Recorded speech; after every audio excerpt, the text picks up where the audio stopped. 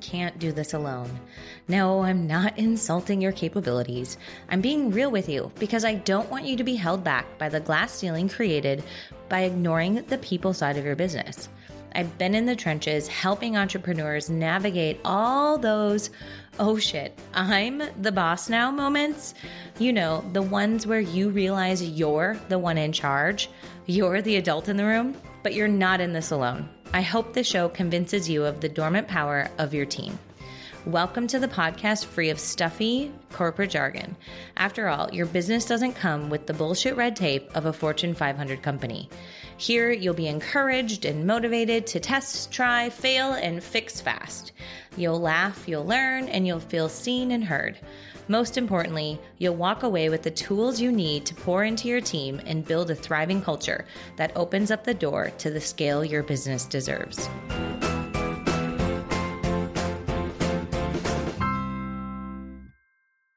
Welcome to season 2 of the podcast. I can't believe it's already been that long. And as you may have noticed, we have some new things going on around here, specifically a new name. And honestly, it's one that feels way more authentic to who I am.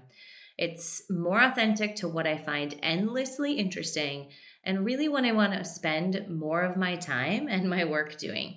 And that is helping new leaders step into the leadership role and really have a place to turn when you have the, oh shit, I'm the boss moments, which is essentially the moment when you realize you're the adult in the room.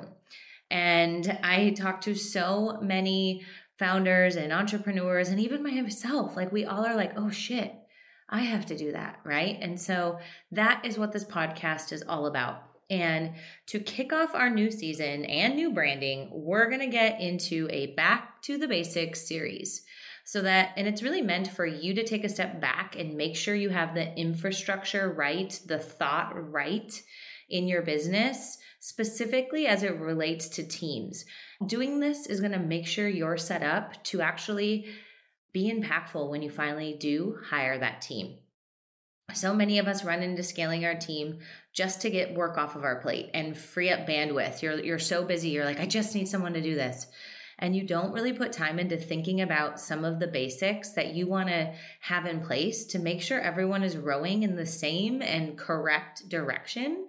And this 5-episode series will help you take a beat, think through some of the crucial things that you really need to have a healthy organization, because truly the health of your organization trumps everything. And you not spending time on this early is going to save you so much time, energy, and headache. So over the next 5 episodes, you're going to learn how to establish your mission and core values, how to share your vision and strategy with your team, how to run effective meetings so you actually get shit done, how to do a quick compliance checklist to make sure you're doing things right and legally, and what to look at financially to know you're ready to start to grow a team. So let's dig into the first one, how to establish your mission and core values. We're going to talk about why they're important, tips for how to create them, and how to use them with your team. So I recently I listened to while I was doing heavy training running, which I gotta say is something I never thought I'd do, listen to books about organizational culture while running, but hey, here we are.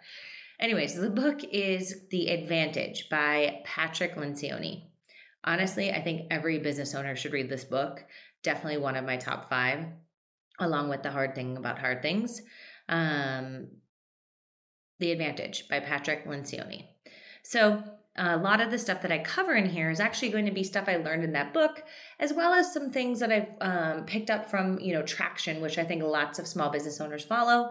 And then just some of my best practices along the way, because quite honestly, I feel like a lot of the books that are written that you read are really, you listen to them and you're like, okay, that's great for when I'm a team of 50.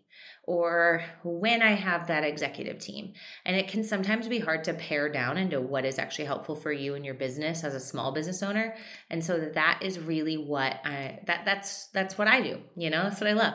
So let's dive in. First, a mission statement is truly just a concise explanation of why you exist. Why does your business exist? The reason you're around, your overall purpose and intention. It should inform your business's identity to the public and play a role in your internal strategy and direction. The mission is actually more important for your internal team members, to be honest. However, externally, clients and potential clients are going to see it. Your team, the point of a mission is that your team should look at it to help guide decision making, help inform how they behave and the different decisions that they make. Mission statements are essential for really 3 big reasons. One, we already mentioned, to communicate to employees what the purpose of their work is. Like, if you think about it, everybody at every level of your company or any position, they want to know that their work matters and that it ties into something that is doing something good in the world, right? They want it to tie into something aspirational. So your mission statement helps this. The second reason why it's really essential is it helps unify your leadership team in the direction of the company. A company mission is critical to really effectively planning your business strategies, making product decisions, deciding to offer new services, deciding to stop services, make new stuff, enter new markets. Your mission plays a role in that. And then the third, which truly is the most important, is it's used in your employer branding. Being clear on your mission will help attract the right people who are drawn to the mission. And a lot of times, mission statements, if done correctly, they will repel people who are not a good fit for your team. And they will attract the right ones who are excited about the mission. So it's critical you do this. And a lot of times, but not every time, the mission statement can really help to become a part of your marketing and advertising externally, which could grab the attention of clients or potential clients, and it could attract clients and new business and the right clients, I should say. So those are the 3 reasons why it really is so important. It helps people find purpose in their work. It helps unify everybody in the right direction. It helps pretty much give like a North Star to when you're making big business decisions. And it is your employer branding. It's like the heart of it. So those are so critical. There's some studies that I think are super interesting. Employees committed to a company's mission statement experience higher productivity levels and engagement. According to research, their employees are also 54% more likely to stay for at least 5 years at a company, which obviously impacts so many things, but reduces turnover costs, helps with culture, all of that stuff. And further, the employees are 30% more likely to become top performers than those who are the employees who are committed to the mission statement are 30% more likely to become top performers than those who don't give a shit. So it's so critical you have one and then you hire for it. So when developing a mission statement, you really want to think of different audiences, clients or customers, internal team members, and potential investors. But I really believe you should only think about the internal team members. You can think about the others, but I think internal team trumps everything. It really, really matters. And a good mission statement, it's simple, but it's not, right? It's the purpose of your organization, and it usually answers what your business does, who it does it for, and how your business does what it does. It should be no more than 1 or 2 sentences. It should be simple, and the biggest thing is it should be easily memorized by your employees and by you. So it can't be super long and it can't be generic. It needs to be detailed and very simple. So we're going to talk now about a simple way to create your mission statement, and how to get clear on really what your company's purpose is. So what you're going to want to do, if it's just you, you have it a little bit easier because you get to create what you want right now by yourself so that you start attracting the right people. If you have a few people on your team, I highly recommend you kind of get them together and make this be a team activity and ask the following questions and have everybody write them down and share. So the first question is, why do we exist? And the second question is, how do we contribute to a better world? They may seem a little fluffy, but that's really what a mission statement is, right? And if you look anywhere, you'll see more and more and more and more and more employees want to work for a mission-driven company. So really think about this. Why do we exist, and how do we contribute to a better world? So you and a few of your team members are probably going to come up with something very lengthy and maybe doesn't get to the true root of why you exist. So once you go through it all, read them together, maybe combine them all if you have more than one person into one reason, and then do what is known as the 5 whys exercise. A 5 why is very much used in problem solving in Six Sigma, which, by the way, I'm a Six Sigma yellow belt. Makes me feel super cool. But you're going to use the 5 whys. And so it's used in problem solving to get to the root cause of something operationally, but it seriously could be amazing here. So simply review what you wrote and ask yourself, why is this so? Or why do we do this? Or why is this true? Whatever question makes sense based on what you wrote, you're basically going to want to ask yourself why. And then rewrite what comes up into something new. And usually after you do this about 5 times, you actually get to the root purpose or the true problem. Sometimes it can take less, sometimes more, but aim for 5 times, and I bet you'll find that you get to the root purpose of why you exist. So that then informs your mission, right? Why do you exist? And then you can write a mission statement from that. I want to go over a little bit about what mistakes companies make when they create mission statements. One is filling it with trendy buzzwords or business jargon. You should be able to read it once and have it and memorize it. So don't fill it with a bunch of trendy words or just generic words or random business jargon like, we care about our employees, or honesty and integrity is what we're about. Boring. The second mistake is really just make sure you read it and maybe even run it by a copywriter. This ensures there's no grammatical errors, and it also makes sure it's written as concisely and to the point as possible. And then make sure it's only 2 lines, and make sure it's not super unrealistic or unattainable. You want it to be something that employees feel like can actually happen or they can aspire to be, and not just this super unrealistic thing that they think is never going to happen, because it can kind of have a negative impact on employee morale. So that's everything about creating a mission statement. And it's so critical you do that, because the mission statement will work tandemly with core values, and it plays a major role in creating the culture and alongside of your core values. So both shape the culture, but mostly they shape the behaviors and shared goals of your employees every day. Core values differ a little bit from the mission statement in that they create a common language and a set of principles that guide decision-making and how your team members behave and act while at work. How are they while they're doing their work? How are they when they are working with one another? How are they when they're making tough decisions? How are they when they have a bad day? How are they when things are stressful and things are not going great, right? You get my point. But core values help you make sure that they're acting and everybody is committed to these ways of being, I guess, is a great way to put that. So when you're ready to create your core values, you're going to start out in a kind of a similar process to when you created your mission.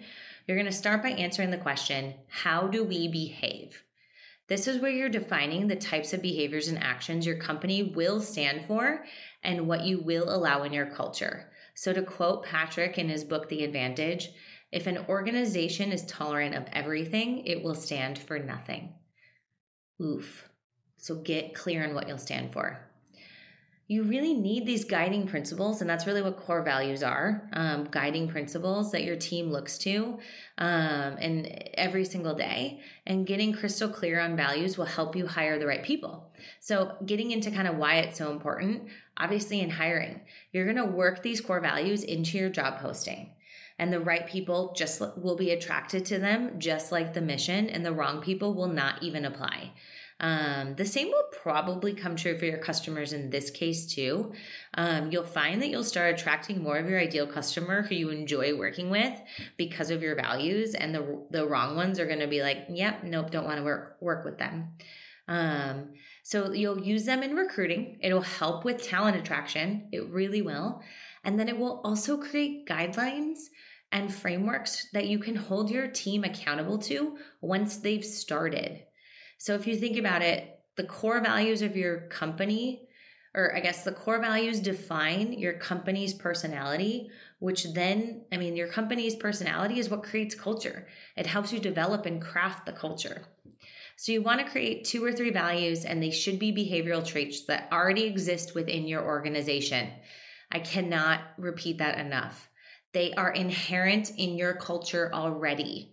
They do not change over time, and they have to already exist. Your core values cannot be aspirational ones. And that is the biggest mistake companies make, is they think about the core values they want in a way that is, I don't like that my employees are not doing this, so let's make this a core value so they start doing it. It doesn't work that way. You can have aspirational values, but they can't be the core values because the team isn't going to take them seriously. They blow them off. And what's great, if you're a solopreneur or only have 2 or 3 people, you have it a bit easier than a bigger company. You get to intentionally create these values and work them into everything you do as you do it. You can create those aspirational ones if you're willing to do the work to make them come alive and help people develop, because they're not going to happen accidentally. So you have to really look. So I guess one, if you're doing aspirational values, you got to work them into your culture. But if you're creating values as a really small company, only 1 or 2 people, they're not going to happen accidentally. So you want to, every time you're making a decision, you're implementing a new process, you're creating a new offering or service, entering a new business line, you want to look to those core values and be like, okay, how do we act based on these? And you have to be willing to do that. Otherwise, it's not going to work, or they're not going to be as impactful as they could be. So one thing I think is really cool is, and we did this at Lumi, was we had core values, and they were basically the things that we were unwilling to teach. And I'll never forget, one of the co-founders, Stefan, said, these are the things that we're putting a line in the sand saying we are not willing to teach. You need to come with a mastery level of these. And as I was listening to the book, The Advantage, Patrick calls these permission to play values. And you should really create these. And so these are weaved into your interview plans. So the core values are what you put into the world to attract people, right? And you'll interview for some of them, but the permission to play values, these are what should be weaved into your interview and hiring plans. So you're going to want to figure out what those are. I would say 3 to 5 max, and then make sure you decide where in the hiring process you're going to assess for those. So these are more things like integrity or communication, or I love the one curious. You want curious people, right? Those are what permission to play values really are. And so some mistakes that companies make when they're creating core values is they try to be everything to everyone. They want to have a huge list. They want to address everything to everyone. And while I understand that's aspirational and that's a goal, and I commend that, it makes it impossible to use the core values in decision making or effectively, because a lot of times they end up working in opposition to one another, right? If you want to, for example, I'm trying to think of what an example could be. Let's say it's you want integrity, and you also want innovation, right? Which one's more important? And will you make different decisions that maybe are out of integrity in order to be innovative is a kind of a poor example, but the best one I got on the fly. Hopefully you get what I mean. So you don't want to be everything to everyone. You want to have a small list when you're creating your core values. And you don't want to just create them once and never go back to them. They should be top of mind whenever you're making decisions, creating new plans, creating annual plans, quarterly reviews, etc., etc. And they should be talked about every single week. They should be talked about every day. They should always be referred to. So you should not just create them once, share them with your team, and that be it, and assume they know what they are. You got to keep them top of mind. And that's where the power of them really becomes unleashed. So I hope after listening to this episode, you feel more excited and really ready to get to work on creating your mission statement and some core values, and feel a bit armed with some of the tools to make it happen. It doesn't have to be this crazy exercise. It can be simple, like what we just described in this podcast. Now, I know there was a lot of meat here. And so if you check out the show notes of this episode, we actually created some downloadable worksheets to help you in doing all of the activities that we just shared. So check out the show notes, or if you go to People Principles, you'll see some free resources there. And it's peopleprinciples.co, not com. That's our parent company. So make sure you subscribe to our podcast in order to get the next episode, which is all about sharing your vision and strategy with your team so people are moving in the right direction and the same direction. Thanks for tuning in, and so excited to bring you back to the basics, and can't wait to hear how it goes for you.